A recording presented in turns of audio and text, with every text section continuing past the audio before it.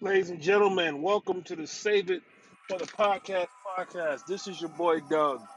Welcome to my first episode. I'm so excited to really talk and to get the views and opinions of anyone that will future be listening to my podcast.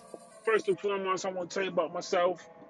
Um, what I'm saying, I was born in South Carolina, so I'm a country boy, very something to the heart.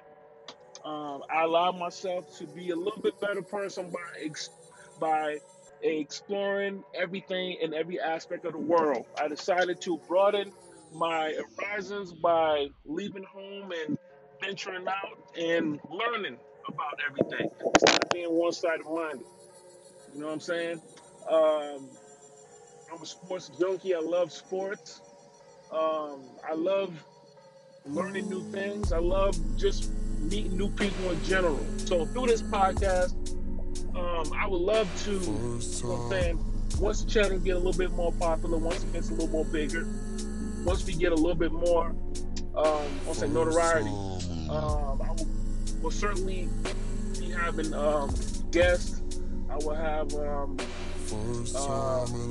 discussions about things that go on in the world because there's things that I need that people need to talk about, people need to discuss, things that need to be, out and about so people get a better understanding, both sides of the spectrum. Like I said, I'm a sports junkie. I love sports, so 9 times out of 10, not all the time, but we're gonna be talking about sports. And speaking of sports, we got football season coming around the corner. I'm a Carolina Panthers fan because obviously I was born in the Carolinas, so I'm going to back my Panthers regardless. That's the only team I will ever rock with, hands down, bar none. College team, of course, I got to go with my university, Auburn University. Go Tigers, War Eagle. I'm looking forward to a great season. We got a new head coach, so we got a new attitude. So I hope the team responds, really well. The thing in sports right now that seems to got everybody going on, talking about is, with Miss Richardson and, her not performing when given a chance after not being able to qualify for the Olympics. Me, I'm a big track fan. I love track. I ran track. So it's just the whole competition thing for me is like, it's just really exciting and dope. I was looking forward to her having a great showing. It was her and the other sisters from Jamaica finished 1, 2, 3 in the 100 meters. I thought this race would have been a race for to talk about for a long time. Obviously, with the performance, it wasn't really what we expected. We expected more of a photo finish, but turns out it was Jamaica 1, 2, 3 again. I'm gonna tell you one thing: they show up and they show out. And that's the name of the game. And especially when you talk a big game, you're going to have to really back it up. I mean, and it's any sport, whether it be football, basketball, baseball, soccer, whatever. If you talk a good game, you're going to have to back it up. You're going to have to show what makes you or what your skill stands out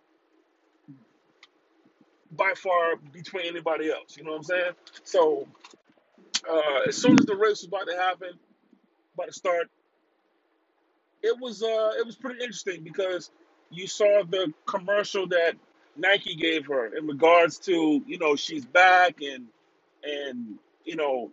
she's been putting the work in. You know what I'm saying? So when we get to the race, the anticipation is building, of course, because she's in a prime lane. For a lot of people that don't run track, if you can get a middle lane in any race, whether a sprinting race, the 400, the 200, the 100, those are prime lanes because you're able to see everybody around you. You're able to feel. So when she had that lane, I was like, man, this is about to be something really great right here. Because considering the three ladies from Jamaica, they did their thing in the Olympics. So with Richardson running a fast time just before she was suspended for the Olympics, I thought, hey, they're about to rumble. You know what I'm saying? So race start, first 10 meters, everything looks good. But then, like everybody else had another gear, and Richardson didn't have one. And everybody know the story. She came in ninth place. Wasn't what people expected. Wasn't what the people that supported her respected. Wasn't that anybody that loved track expected from her, given the fact that she's been performing at a high rate. So let's not overlook the fact that she was suspended not because she couldn't run. It was a technicality, given the fact that she failed a drug test. We all felt bad for her, but you got to understand that if you got goals and ambitions, and especially people that's striving for the Olympics, you kind of have to follow the rules. That's just the way it goes. So with her finishing ninth place and her time being 11:14, that was way off her time that she ran in the championships to actually qualify for the Olympics, which she was unexpectedly suspended for due to a failed drug test. So um, a lot of questions will come about because, wait a minute, what did smoking marijuana help you? You know, actually run faster? Well, I don't know because I mean, there's no proven thing that shows that smoking marijuana, smoking weed helps you run faster. So, given the fact that she wasn't able to perform, you know, that I mean, things like that happen. Given her circumstances that she went through with I said losing her mother, that could have an effect, on a person. It could weigh heavy.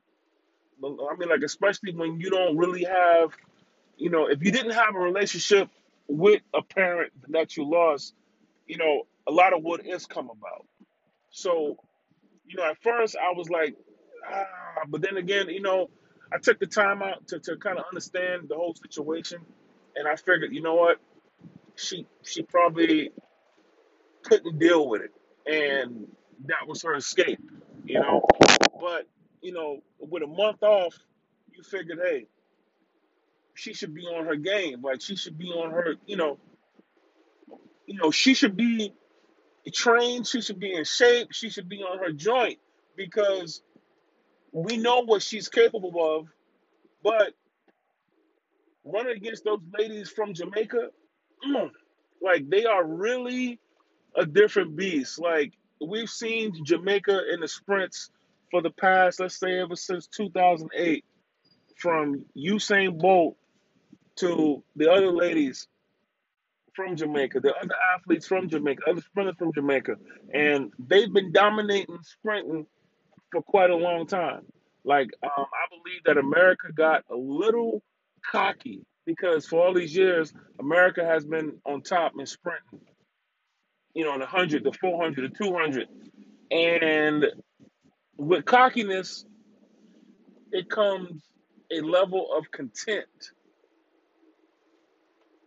Like you're just a little too overconfident, so you don't feel like you can push yourself that much more. You figure, I mean, what I'm saying, my C game is a lot better than a lot of people's A game. But when the person's A game is destroying your C, it's time to step it up. I think American athletes in general, we have to step it up because a lot of other countries look to come and defeat America, and especially in athletics, especially the Olympics. But with everything going on with her, I hope that she bounced back. I wish and she bounced back. I pray that she bounced back because we would love to see her run against those fast ladies and give us something that we can talk about for quite a long time. And with her being so young, I think she could be the face of women's track for at least the next 10 to 12 years. Hopefully she gets a celebrated Olympic career like Allison Felix has had. And then, to piggyback off of Allison Felix, apparently um, many people felt that she threw a jab at Allison Felix after Felix supported her on a interview on Jimmy Kimmel. So some people probably kind of faded away from giving her support when she kind of focused on, throwing shade, or they felt that she threw shade at Allison Felix. So, all in all, I just hope that she can have a conversation with her to, if anything was towards her, they can have a conversation and actually talk.